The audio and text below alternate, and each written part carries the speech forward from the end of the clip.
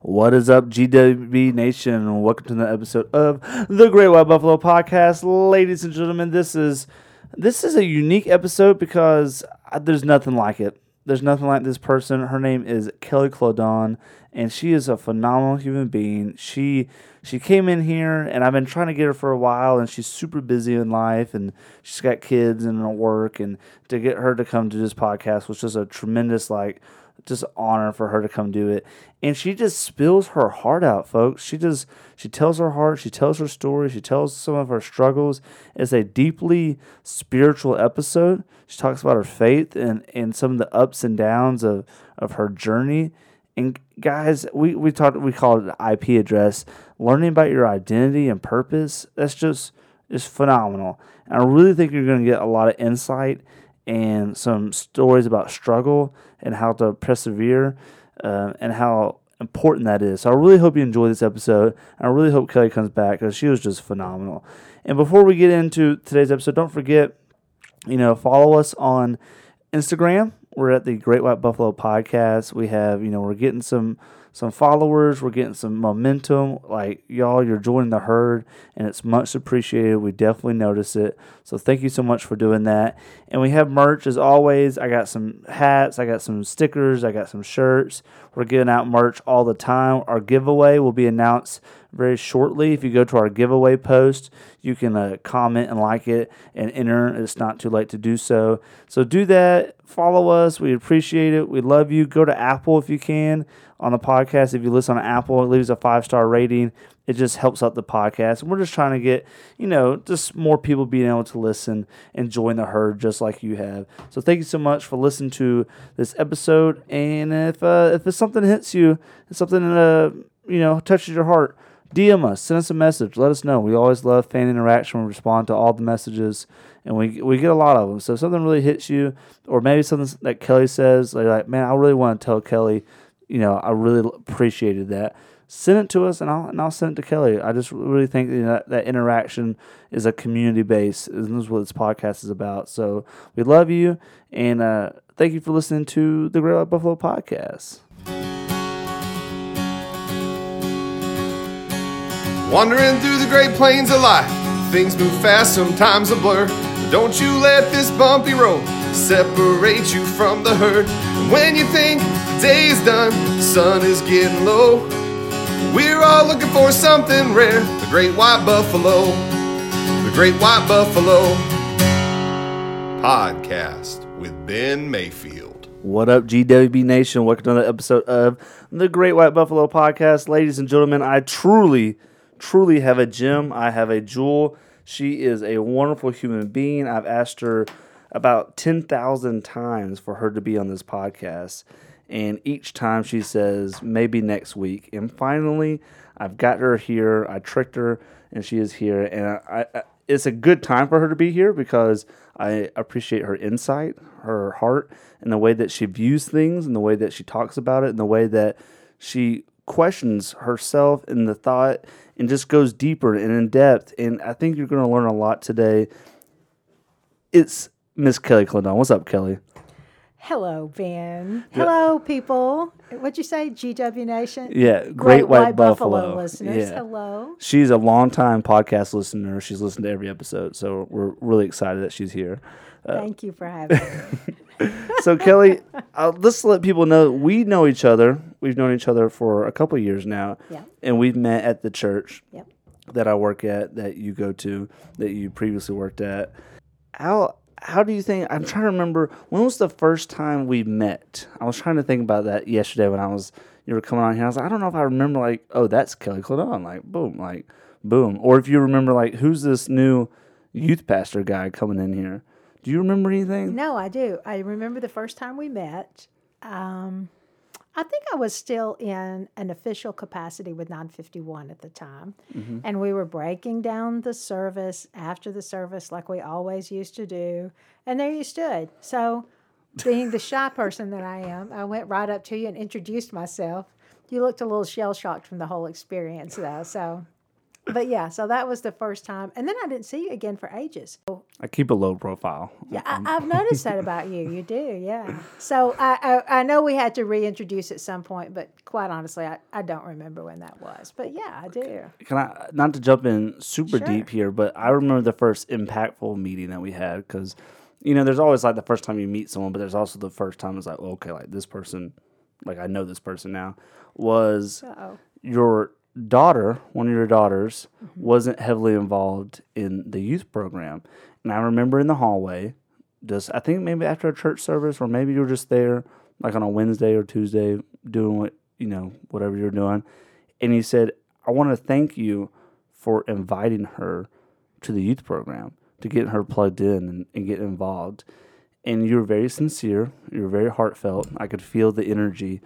But it made me realize as a person who wants, like, my biggest ministry, my friends could probably do this, is I want people to feel like they belong and they feel welcome. Because I've been someone who didn't feel like they belonged or was welcomed. And it's like, man, if you can get that atmosphere of you have value and you're wanted, you can open the door or the floodgate for them to receive the Lord. You can help them receive community, whatever it may be. But if they don't ever feel like they have a belonging or a welcome, they don't show up. Yeah. And so when you said that to me, it just reaffirmed of like, Ben, the way that you're trying to do this ministry is the way like the Lord has like led me to do it, like make people feel welcomed. And so I appreciate, I don't know if you remember that or not. Oh no, I do. Yeah. I remember it clearly. And I did not realize, again, you looked a little shell-shocked just from my approach, which is not uncommon sometimes. But yeah, I didn't realize that it stuck with you quite that way. I appreciate you saying that. Yeah. But I do want to say that is something that I feel strongly about is people feeling welcome, and especially those of us who call ourselves Christians, those of us who call ourselves Christ followers. I think really we should be always, that should be our agenda, is at least making a space for people, creating a space for people, trying to see the value. I mean, because if we're being honest, sometimes it's hard to see the value in everybody. That's it just true. Depends on the circumstance. And I know that's something that people have felt about me at times. But that you took the time to talk to a young girl that you didn't know. And the truth is, I might not have commented on it since if I was not her parent, but I would have noticed it. And that you took the time to make that comment, that was huge for me. That was huge. Absolutely. I tell this story. When I was in middle school in 8th grade, I was doing some 4-H stuff, which I have a lot of 4-H friends that listen to this, so shout out to my 4-H peeps. And I was the only person from Lumpkin County going to this 4-H event. And I was very nervous. Like, my mom had to drive me to the event, and I was like, okay, like, I don't know anybody. Like, I don't have my classmates from school or even my local 4-H club. So, like, why am I going to this? And I remember feeling nervous, which if you know me, I don't get nervous with, like, crowds of people. I love it. I feed off the energy. But I was legitimately nervous. I was in 8th grade. And I get out of the car, and as I'm walking towards, like, the registration, 3 or 4 people just, like, Ben! And just, like, screamed. And, like, people that I've met at different conferences, but I didn't know they were going to be there. And just, like, and they came up and they hugged me. And they're like, we're so glad you're here. And I was like, I'm glad to be here, too. Like, and it just turned my entire viewpoint of that event of, like, I was dreading it. I was nervous. I didn't want to be there to, oh, my gosh, I'm wanted. And I think John Wesley calls it, I want to say, I might misquote this, like radical hospitality of like, being hospitable to a point where like it's not about you, it's about making the other person feel like they are part of this. Yeah. Anyways, I digress. I love it. Part of that acceptance and feeling welcomed, what made you end up at Cumming First United Methodist? Just out of curiosity. Are you from Cumming, Georgia? I grew up in Cumming. Okay. But I did not grow up in the church. I did not actually start even attending the church regularly until I was 20, the year I turned 27. So I wasn't really actively following Christ until I was almost 30.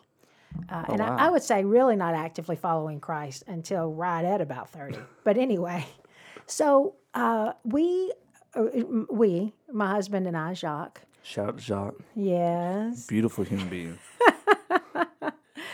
We landed at Coming First. After, honestly, we left another church. And we left that church because just misunderstandings about different things. There's all kinds of misunderstandings that take place in church. I'd been in leadership there, and just not to get off in that too much. The biggest thing was I was young as a Christian.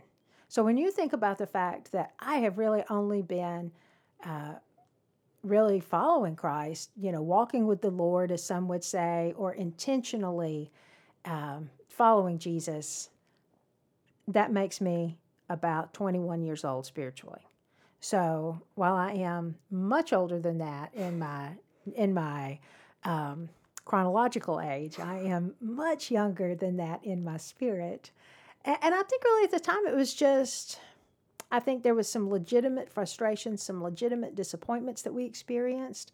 But I think there was some immaturity really on my behalf, and maybe not, I don't know. But we ended up leaving the church that we'd been a part of. We had been very involved in leadership there. That was really where I got fully involved in youth ministry. That was where I felt my first call into ministry. It was where I began to, actually I left there and went to spend a year as an intern at the Wesley Foundation at the University of Georgia at that time. Yeah, it was an incredible experience. I was 30 at the time.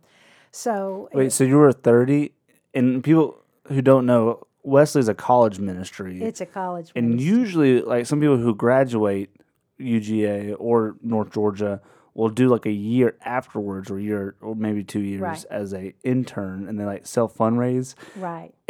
And so instead of being 21 or 22, you were 30 at this time. 30, and I had not even graduated with my undergraduate yet. So I was really. So when you talk about welcoming the one who doesn't feel welcome, that is my story. So I had gotten involved in this ministry called River of Life. And the way I got involved was we were volunteering with the youth ministry. Mm-hmm. Our youth minister at our church had experienced this before, and so she brought it to our church, and it went well. We hosted it. Other churches came from all over Georgia. We went out into the community for over the course of 3.5 days, and we did home repair projects. We did some roofing, some painting, that sort of thing. So she had put all this together and led it. And then she got pregnant as we were coming into the next summer. We committed to do it for 2 summers. She got pregnant and developed preeclampsia. And so she was unable to really take on the leadership there, and said to me, it was something along the lines of, I'm not going to be able to do this, but I thought that you'd be great at doing it, so I've given the guy your name. It's like, it was more of a kind of thrown into it sort of thing. So we did it again, and it was a hugely transformational experience for me. It was. But it was the moment when I realized that God was calling me into ministry. And so my time at the church that we were at, it was not just, we went to church. It was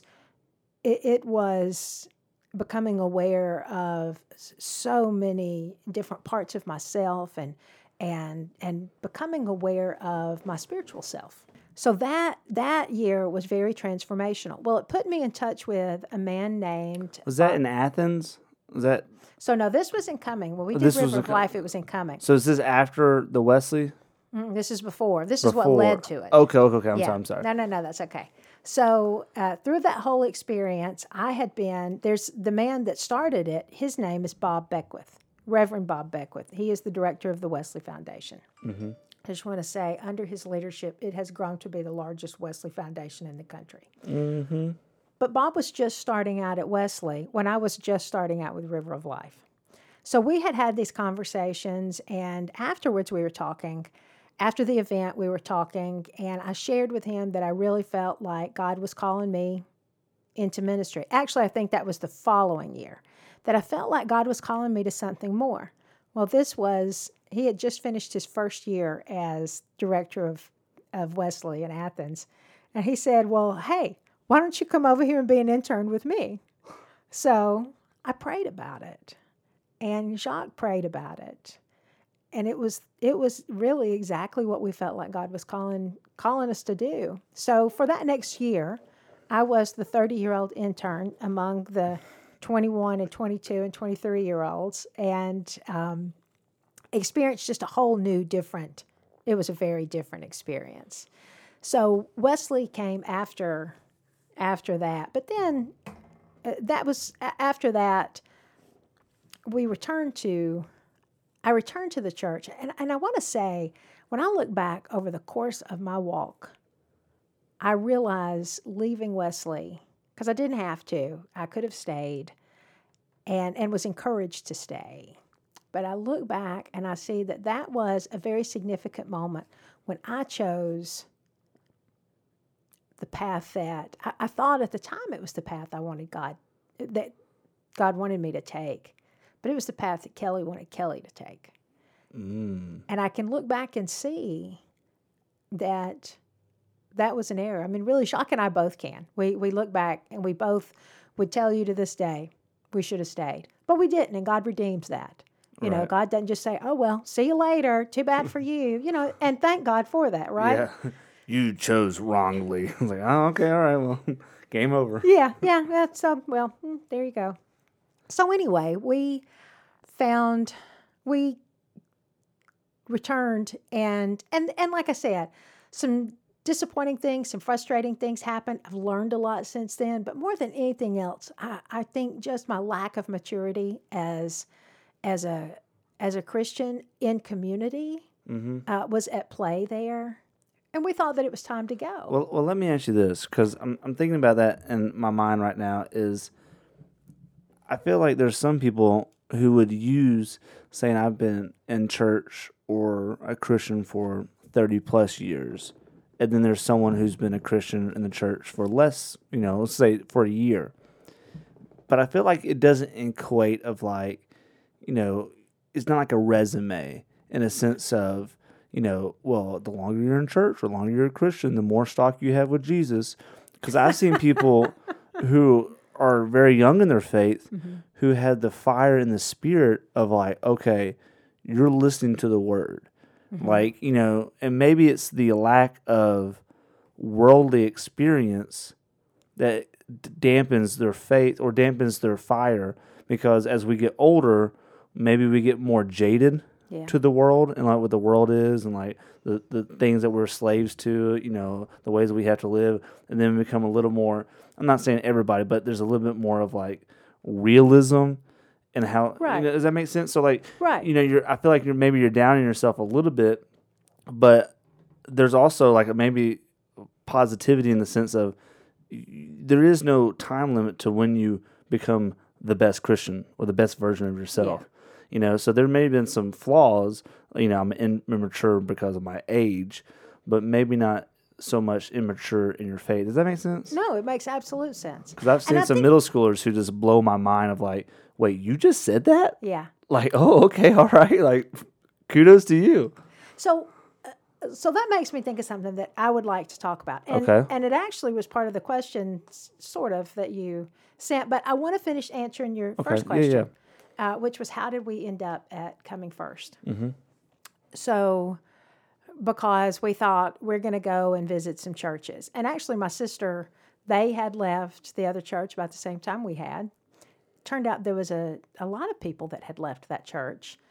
We had 2 different services, and you know how that goes. If you're not at a service, then you don't know who's not at the service you don't go to. Right. So once we left and started attending Coming, we actually saw lots of people there that we didn't know had started attending there. Anyway, it was after 9/11.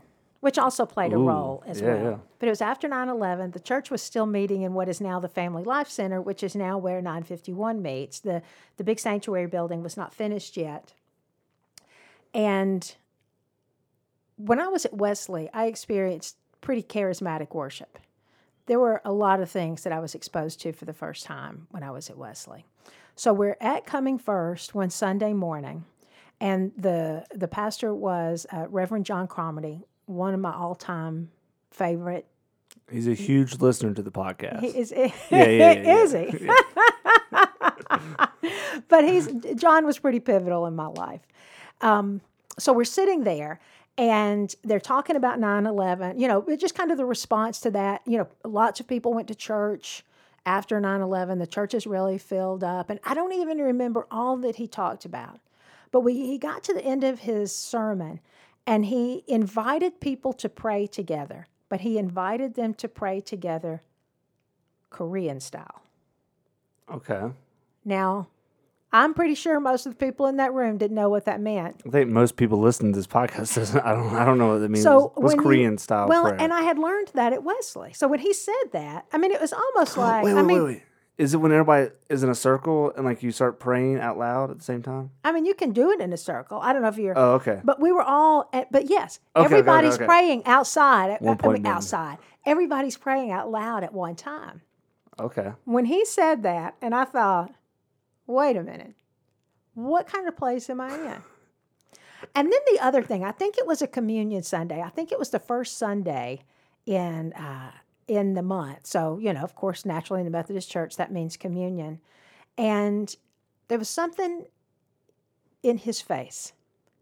There was some kind of peace in his face. And I thought, between that and the Korean style thing, the Korean style prayer, Yeah. not just a thing, I thought, I want to come back here.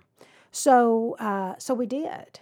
And really, I think like anything else, we didn't visit any other churches after that. We just kind of kept going. We were looking for a place to land. We needed a place to land. A faith community is hugely important in my life. So that's how we got to Coming First. But now you were going back to that other thing that you said about how people. I don't think there's, and I know this because I've been attacked because of this. Like Right. I've had someone tell me, you don't know Jesus as well because you haven't known him as long as I have.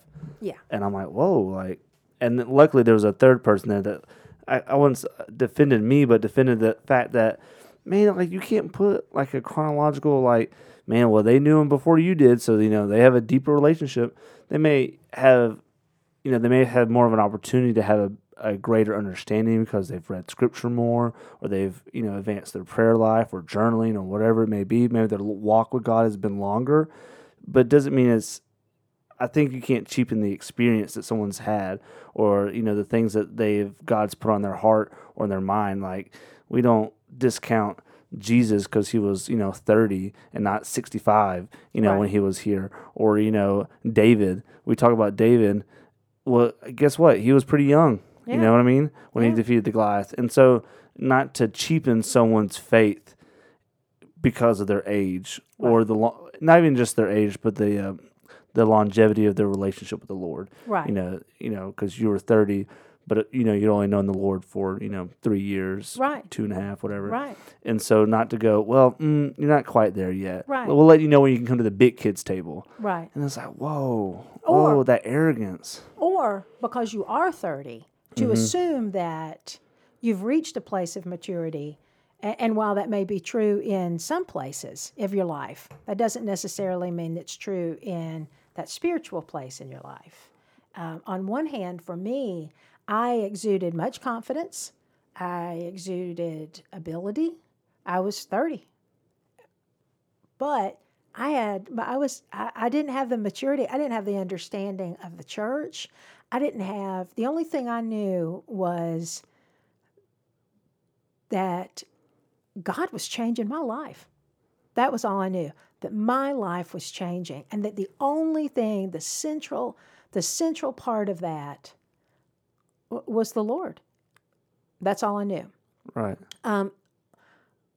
an interesting thing that happened in that time, and I'll share this because I think it also has, so here's the thing that's been on my mind lately. Okay. Identity. Identity. Ooh, preach it. Let's and- go. and- Let's go.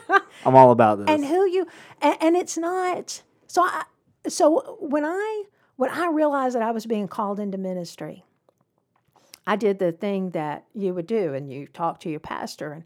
And I had a great, well-meaning pastor who also had not been in the ministry for very long. I had left. Bob really was a mentor for me at Wesley because we were closer in age than the rest of the interns. We could share a little bit of life experience together. So to have someone who was closer to my age, who ministry was a second career for him. Right. So some similarities there. To have that kind of mentorship, I had left that, and come back to this place. And so the guidance that I was getting was it really didn't fit my life. So in the Methodist Church, there's a big, long process. And the process is there for a reason. And it's arduous, really. But you don't just say, hey, I feel like I'm called, and they put you in a pulpit, or put you in a place of, of leadership, similar leadership like that, which is smart. I don't think that's a bad idea. Right. Some churches do that. And Good for them. yeah. So, but I was ushered into this process. So in the Methodist Church, you do undergrad, then you go to seminary, and then you do this 3-year-long, it's not a probation period, but it's Induction phase. Well, thing. I can't remember the word for it. But Well, I do know North Georgia Conference for the church. Some of y'all are probably like, what are y'all talking about? But it has a year longer. It's 3 years, whereas other conferences only require 2 years. Oh, okay. I didn't know that. But it's it's because they want the best of the best. Right. So they make it a year longer. Just a little tidbit. So I was directed towards this process, and it wasn't something that I was ready for, but I didn't feel like I could say I was ready for it, or that I wasn't ready for it. And I felt like there were expectations of me to do and be certain things. Now, a lot of that's just Kelly. But Right. the reason that I felt that way, I'm able to realize now all these years later, is I really hadn't learned yet who I was in Christ. I hadn't really learned who I was as Kelly, who God had created Kelly to be. And that's a process. And I think for young people, and I think that's the thing, if people can go their entire lives and they can go to church and they can tithe, they can do all the right things, they can check all the boxes, and they never find their identity. Somebody else can be, 13, 15, 21 years old, and they get it, and they find it, and they are able to step into that. And so I think once you realize, once you're able to recognize who you are, apart from what society and the church and everybody else, who you are and who you're not. One of the great lessons I've learned is I am passionate, and there is a strength to my passion. There could be a little scary for people too, and I have to learn how to navigate that. And there's some maturing that has had to take place with that. That is who I am. I am not shy. I am not quiet. I am not the person, my husband can sit through an entire group conversation and never say a word and be perfectly comfortable with that and be perfectly at ease. That is not who I am. Which is true because I taught confirmation with the two of you. And was like, Kelly's got a question. All right. I'm like, Kelly's got a comment. I always have a question or a comment. Can I mention this real quick? Yeah. You hit me here with this identity talk, and you're absolutely true about like knowing who you are in Christ. And just, I don't know, we've talked about this before. I don't think I've talked about it on the podcast, but I'm a huge 4-H'er. Did it in middle school, high school. I don't know if you know, my listeners know this. I got into 4-H because my dad was deployed to Iraq. Oh, Thank you for your service, Dad. And my mom was like, he's got to have something to fill that void in that time. And so she put me into 4-H, and that's where I fell in love with it. Did it in high school, did all the different things, state boards, all these things you can do in the world of 4-H. And then I was a camp counselor in college. And I did it for 4 summers. I was the lead. I was the Papa Bear, which was the lead counselor at Wausiga. And after that summer, the camp director was like, Ben, I want you to come back for a 5th summer. And I was like, which is kind of old in the 4-H world, like maybe 3 summers, 4 summers if you're like, good. 5 summers means like, whoa, legendary status. Like, and so I was like, yes, like, not only did I become a great with 4 summers, I'm about to be a legend. You're like the Great White Buffalo. The Great White Buffalo. That's exactly right. And that through that December, they announced it in December for the next following summer, through some politics and things I was, not aware of, I didn't get it. Oh, wow. Yeah. And I got a letter saying, hey, thank you for your service, but you're no longer needed. And I was close with the camp director of all camps and also the one of this particular camp.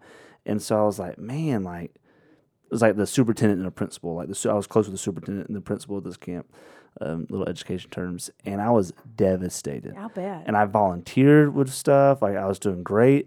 And then this crept in my mind was like, did I not do a good job? Did I have like bad evals? Was I not exemplary? Like was I not good at creating community? Was I not a good leader? Like all these things started creeping in, and I went through like some depression. I remember texting my friend Hannah, who worked with me that summer, and we went to the same college in the education program. I was like, Hannah, like, did I mess up? Like, what did I do?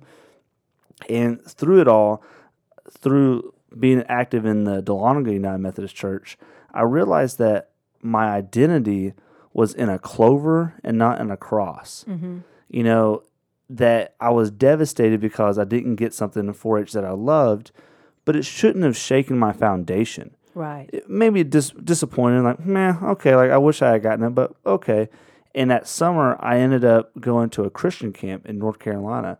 Got a job there as like the assistant director, and I loved it. Like it was amazing. And I combined my camp knowledge of 4-H, which is diverse in faiths and a lot of different things there, and then my Christian faith, and I got to kind of meld it that summer, which helped me grow in my faith, which I would not have happened if I had gone back to the 4-H camp. Right. And so it just taught me a lot of like, man, like when your identity is in Christ and your identity is in, the gospel and the Bible, you may have some disappointing news, but you will not have devastating news. Right. Because God will not forsake you. Right. Like, and it was just a cool, man, and I see a lot of kids today, and people in general, whose identity is in their job, their identity is in social media, or whatever it may be. It may be in, the America.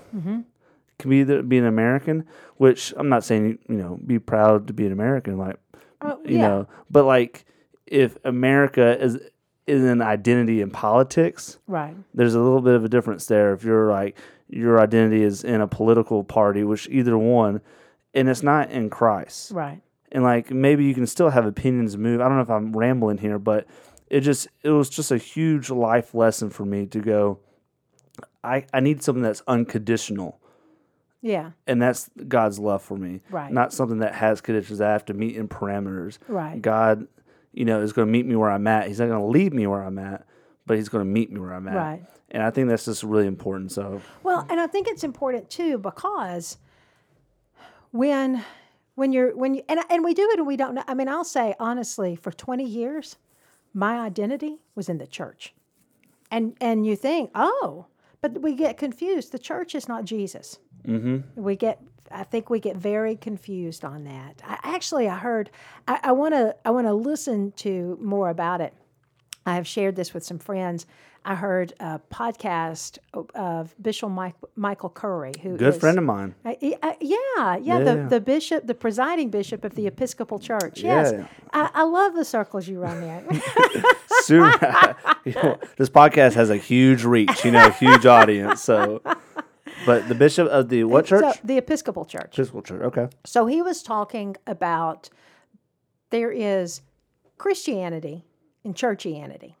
Ooh. Yeah, I know. Oh, I like that. And it wasn't an original idea of his. It was when I heard it, he referred to it, and it was something that he had, that he talks about another lady, and I can't remember her name. This is why I say I've got to read more about it. That he got out of a conversation with her. But we find in faith communities, we find, it's where we come to know, it's where we come to know the gospel. It's where we come to understand the gospel as it relates to our lives, to the world, to the community, and it gives us a pattern for practicing those things. It's like our liturgies. It is, I want to say, for lack of a better term, it's almost like that's where we learn kind of the guardrails of faith. These are the things we learn, the teachings of Jesus, and so on and so forth. Right. We identify with the church. We identify with that becoming our community. But a lot of times we replace things like that. We put those things into place in our lives of Jesus. And so for me, it was a hard lesson. It was a blow that caused me to realize that, wow, you have found your value in your role in the church. You have found, I discovered a lot of gifts. I did a lot of good work during the time that I was in leadership, both as a staff member and as a heavily involved volunteer. But that was where I was getting my value. And my value wasn't really coming from who I was in God through Christ. And it wasn't just that Jesus loved me and died and was resurrected for me. It was truly who God made Kelly to be in this world. Stephen Walters, our pastor at 951, he always says, I always tell you this every week. Yes, you do, Stephen. You were created on purpose for a purpose. And it's true. Which literally, I think when you walked in here today, I talked about that off mic about purpose. Mm-hmm. That today's my devotional that I did today, but also my friend Josh Akins called, who is a friend of mine from 4-H. And also I want to clarify, I do not hate 4-H. Still is a phenomenal youth organization. Just throwing that out there. But he called me last night, and I called him because he's a black man, lives in Atlanta. Sure. We've known each other for a long time, and I just wanted to talk to him, like, how could be supportive, what's going on, what should I, if I had an opportunity to tell my youth kids things about how to be more supportive, what could I do? Just trying to listen and learn with him. But one of the things that we talked about with our faith, because he's a believer, is purpose. Mm-hmm. Identifying your purpose and being obedient to that purpose. That was one of the big words he kept saying, be obedient, because you mentioned earlier about, going Kelly's path versus God's path, is having the obedience of going, you know what? It's not about me. Mm-hmm. It's about what God's leading me towards. And so how to be obedient to that purpose. And he said, Ben, what's your purpose? Right. And I said, man, that's a big question. That's a heavy question. Like, and I've always felt like my purpose, you said that with Stephen, like you're created for a purpose. What does he say? You're created on purpose for a purpose. On purpose for a purpose. Maybe that would be the title of this episode. But he said, I told him, like, youth development, like I did with 4-H, I did when I was a school teacher, when I taught out in Texas, like I did with youth ministry. I think young people are, not only just the future of the world, but man, they're like, they're diamonds, and like let's treat them as much. And there's hurt. I've had kids that have dealt with teen pregnancy. I've dealt with kids whose dads were in prison, part of gangs. I've had kids, students of mine, who are in gangs. Yeah. And so, like, I've had, like, just this opportunity of heartbreaking of, like, man, like, that breaks my heart. And if it breaks my heart, that means I'm being called to work on To it. tend to it. To tend to it. That's a perfect word, tend to it. And so I told him that's my purpose. I think that's the big scale purpose. I don't know if, like, if a youth minister at Coming First, or if it's a youth minister at a different church, or if it's going back to the classroom, or what. I don't know if that, I'm still learning that purpose of, like, where Yeah. God wants me, but I know the overall purpose is, like, you need to be helping young people and be advocates for them. I just kind of want to ramble in there, but do you feel like that's been a journey of yours, finding, like, what is Kelly's purpose? Oh, yeah. And what does that mean? What Yeah. breaks Kelly's heart? And that's where I need to go towards. Yeah. Do you want to expand a little bit on that? Because she looks like she's a fat kid in a candy shop right now. Like let me tell you about what breaks my heart and what my purpose is. So, I don't know if people, when I have preached before, I have said a couple of times a talk that I heard Andy Stanley do at Catalyst. Mm-hmm. And he asked the question. Which we talked about this offline. We went to the same Catalyst conference, and we didn't even know each other. did? Yeah, I thought we talked about that. We went to the Oh, same. no, that's right. Yeah, we went to the Yes, we same did talk about Catalyst that. conference. Yeah. But we didn't know each other at the time. But what if we, like, bumped into each other? And I was like, "Oh, excuse me, ma'am." You're like, "Oh, excuse me, sir." But, like, then later on we became friends. So, but anyways, I was at that conference. I don't remember it probably as well. You Well, but he said, he was talking about Nehemiah, and I won't go into all that. Go and read the book of Nehemiah if you want to know the story. But during the course of that, he said, well, maybe I should. I'm going to talk a little bit about that. So Nehemiah was a cupbearer to the king. Israel had been taken into captivity. And if I may, cupbearer being someone to make sure the king's not poisoned, right? Yeah, and, like, yeah. goes and grabs drinks and stuff like that. Yeah, I think In case you so. didn't know what a cupbearer was. Yeah. So in other words, Nehemiah played no great role to the king or in the kingdom. He had it was an important role, but it wasn't one that was high paid. Let's put it that way. So, and I could be getting it wrong, which is, again, why anybody should go and read the story. Yeah, absolutely. But Nehemiah, I can't remember, and I didn't know we were going to go there, or I would have been a little bit more brushed up on this. But he goes back to build the wall in the city. He really feels, so basically the upshot of it is, he felt like God had laid a burden, if you will, or was calling him to go and build the wall in the city. Had no wall building experience, but felt strongly about it. So he went to the king, said, "Hey, this is what I feel like I really need to do." And the king was like, "Okay, go do your thing." And so he did. And it's very interesting to read about that story. People wanted to kill Nehemiah. It's very interesting. The Old Testament is so interesting. I will say, as a side note, that is where I came to know God, was the Old Testament. When I get that sometimes people get freaked out by some of the stories, nothing but grace abounds in those stories.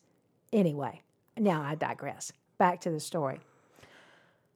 So Andy Stanley's talking about this at that Catalyst conference, and he says he has two questions, and those questions are, who are you, and what breaks your heart? Well, I was preaching that next Sunday, as a matter of fact, and that really sat hard with me. And I was talking about evangelism in my sermon. We were doing a sermon series at the time, and that particular Sunday was on evangelism. And I sat with that question for a long time. And so who am I? Well, I'm Kelly. I am a child of God. I was created by God. I am a Christian. I am a follower of Jesus. And what breaks my heart is people who do not know how valued they are, who have not found their lives and themselves in the knowledge of God's love and God's grace. That's what breaks my heart. But it's so much more than do you know the Lord? I think we want to, we want to boil things down to, oh, you're a Christian. Well, what does that mean? What does that really mean? I mean, kind of like we were Right. talking earlier, you can go your whole life and be a Christian and never be intimately acquainted with God. You can go your whole life and never really get how down and dirty Jesus got for people, for all kinds of people. And I don't want people to do that. For all people. For all people. So there are a couple of things that, some kind of well-known things that I want to point out about identity and how important I believe our identity is to God. Okay. Finding our identity in Him. First of all, it's the conversation that He has with Moses, which is, for those listeners who are not young, sometimes we feel like we have lived our life. I could have felt like there's been a few different times in my life that have been severely disappointing. Your 4-H camp experience, I've had that happen a few times. I could have did the thing that Moses did. You could have did the thing that Moses did, which was run and think that life was behind you. Walk into another life and a good life, but but that was his time in Egypt, that was a different time. It was over, and now he was herding sheep and just raising his family. And God shows up and says, no, I got something for you. In that story, he tells Moses, he's heard his people crying. He wants to bring them out of bondage in Egypt, and he's sending Moses to do it. And Moses says, who do I say that is sending me? And God says, I am. You tell them I am who I am. In Hebrew, I am who I am translates 3 different ways. I am who I am. I will be who I will be, and I will do who I will do. This is who you are. This is who you will be. This is who you are. This is how you live out who you are. And with those things, this is what you'll do. Identity and purpose. So we say... Dang, girl. I know. Yeah, And preach it from the mountaintop. Come on now. And so it's important. I'm not saying, I don't want people to misunderstand that and think, oh, we're on the same level as God.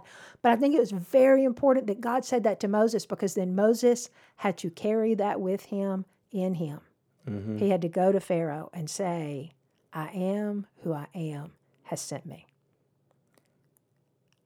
God has sent me. God within me has sent me. God within me is forming me. Later on, Jesus says to Peter, who do you say that I am? Well, if somebody was having a conversation, so if I said, Ben, who do you say that I am? Well, you're going to tell me. Don't tell me now. Okay. I mean, you can, but you don't have to. But if you're having that conversation, so you know what, man? Who do you say that I am? What do you think about me? Tell me what you think about me. That's what Jesus is saying to Peter. And so then they get finished with that, and it moves on. And of course, Peter says, you're the Savior. You're the Son of God, and the Son of Man. But I always like to think about things in real life. But if you're having a conversation with somebody like that, somebody else is going to say, well, what do you think about me? I wonder if Peter didn't say or didn't sit with that question, well, Jesus, who do you say that I am? And I think part of that story, when you think of it in light of the exchange with Moses, I think part of that is supposed to sit with us that way. Or maybe it's just me. Who do you say that I am, Jesus? You are my Lord. Who do you say that I am? Who am I supposed to be? Well, then there's another story that I've been thinking about, and it's Mary and Martha, which, all of us who are female identify with that. And I'll say... some males do too. And some males should. I think that has to do... women always relate to that like males can't. But please, who are we kidding? And so it's a story of a lot of different things. But But one of the ways I like to talk about it is it's kind of the duality of who we are.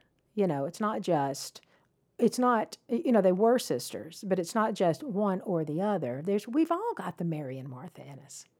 Interestingly, though, it occurred to me back some time ago when I was reading that again. So Martha's in the kitchen doing her thing, and Jesus comes, and, and she's like, Lord, the story. Look, my sister Mary's in there just doing nothing. Right. Well, really, it occurred to me that what Mary had done, Mary was expected to be helping to prepare the meal. She was expected to be helping to serve and to do whatever else, because that was what women did in that particular culture. But what Mary did was she departed from what was expected of her, and she went and she sat at the feet of Jesus. The only place you learn who you are is at the feet of Jesus. That is where you learn who you are. Dang. I know. Kelly Claudon, you are spitting some truth right now. It's in the book. I think of you ever heard of you know what an IP address is? Yeah. It's identity and purpose. Identity and purpose. That's what it is. Identity and you know purpose. what I mean? But once we have to get past the social conventions, just like Mary. Mm-hmm. We have to get past our fear, just like Moses, our insecurity. Just reading the story of Moses, so much. It's so much. We have to grow. We have to become, and it's in that process we find, no, you don't know all of how your purpose is going to work out, and I don't think necessarily, and I feel like I'm at an age now where I can say it.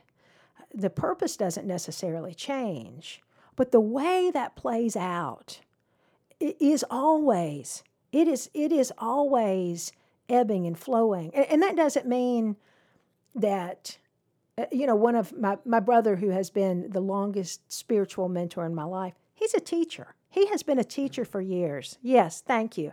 So it may always be that's a ministry for him. That's a ministry for many teachers. Absolutely.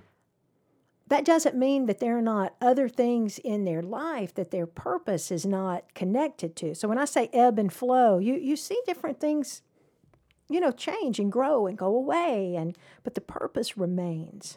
Does that make sense? Well, that's literally what I was talking about earlier. Is like my big purpose. I feel like is in working with young people, but the ebb and flow of like, well, maybe it's not this particular job, or maybe it's it can change, but the big purpose is there.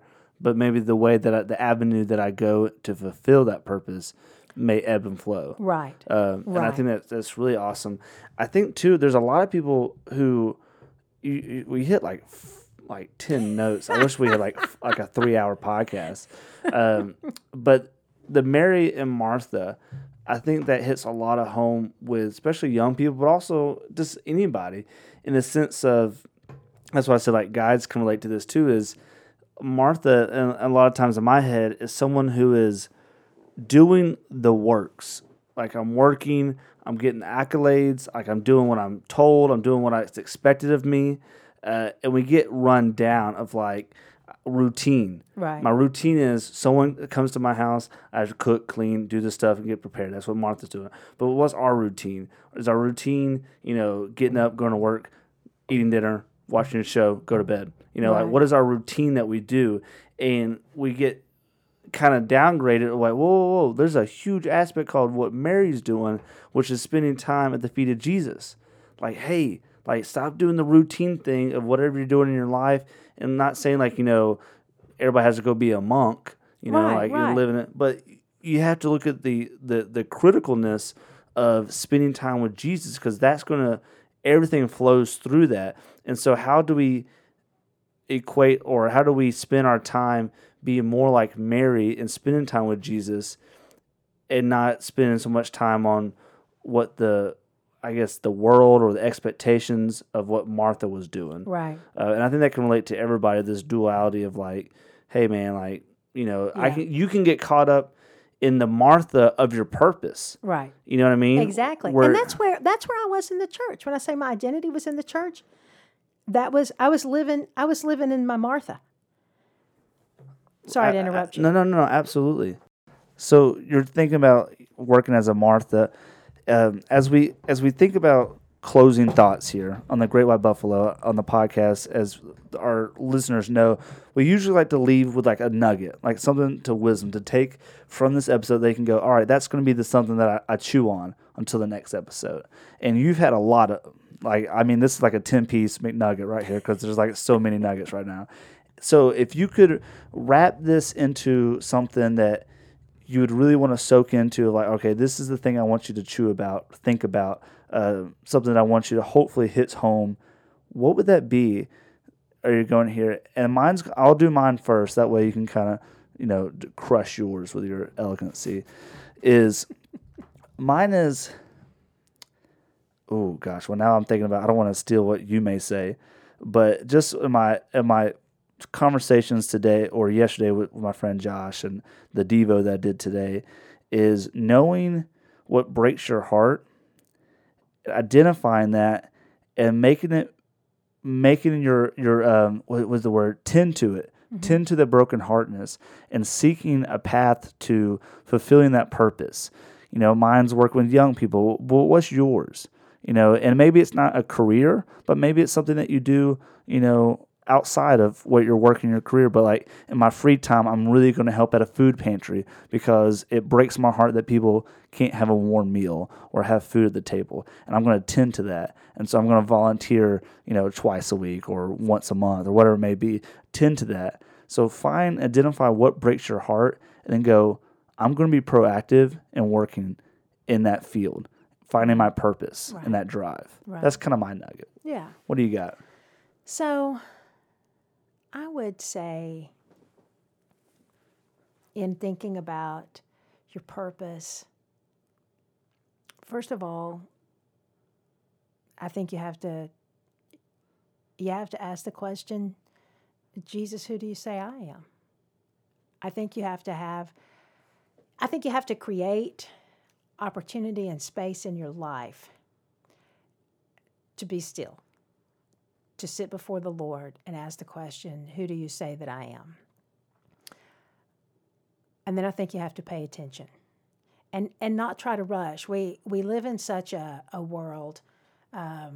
We live in a world where instant gratification has become the thing. But even before, back when I was growing up, when there was still the rotary dial telephone, even then, you figured out what it was you wanted to do, and then you went and you did it. Well, sometimes you figure out what you want to do, and then you just wait for God to bring those opportunities. There's a saying, I don't know where it's from, but maybe it's from a movie. I don't even know. Right. But the way opens. And I am finding more and more that when I am paying attention to what that thing is within me, that I feel God kind of calling me to or drawing, and no. When I pay attention to the fact that the same thing keeps coming up in my head. So for me, the thing that I'm always drawn to is women. Mm-hmm. When there's a situation, how is it affecting women? How is it affecting girls? What's going on there? Well, so that's something that to me is God bringing that up. That's an interest in so many ways for me. So, you continue to follow that. And then, like you said, when you're rushing out in action, I find for me, when I've rushed out, I've run ahead of God and I've run in the wrong direction. Instead of, when you have opportunities, think about it. Sit with it. So it goes back to the question, who do you say that I am? Who do you want me to be? I am who I am. I will do what I will do, or I will be who I will be, and I will do what I will do. If we will ask God to help us identify and direct those things. When you try something, so try something. Yeah, so I went and I volunteered at, a food bank. And that was okay, but, I didn't come away feeling like that was my thing. That's okay.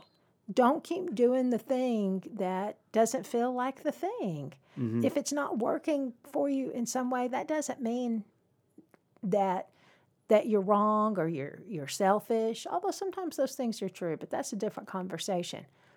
But, sometimes there's somewhere else that God wants to use you. There's somewhere else. Pay attention to what you feel in your heart, what you feel in your soul, the thoughts that keep coming up in your mind towards those things. Does that make sense? It makes perfect sense. I'd like to. I wish I could say it more succinctly, but I can't. Oh my You got to gosh. do what Mary did. You got to go where Jesus is leading you, and sometimes that means it's in a place where your sister, your brother, society, and everybody else says you shouldn't be. It's uncomfortable. It's uncomfortable. Yeah. Well, Kelly, I really hope you enjoyed this. I know our listeners did. have. It was fun. We could talk for hours. Yes, please. I hope you come back. Bring Jacques. He is a male model. He's a wonderful human being. I appreciate you for being here. Thank you. I appreciate being here.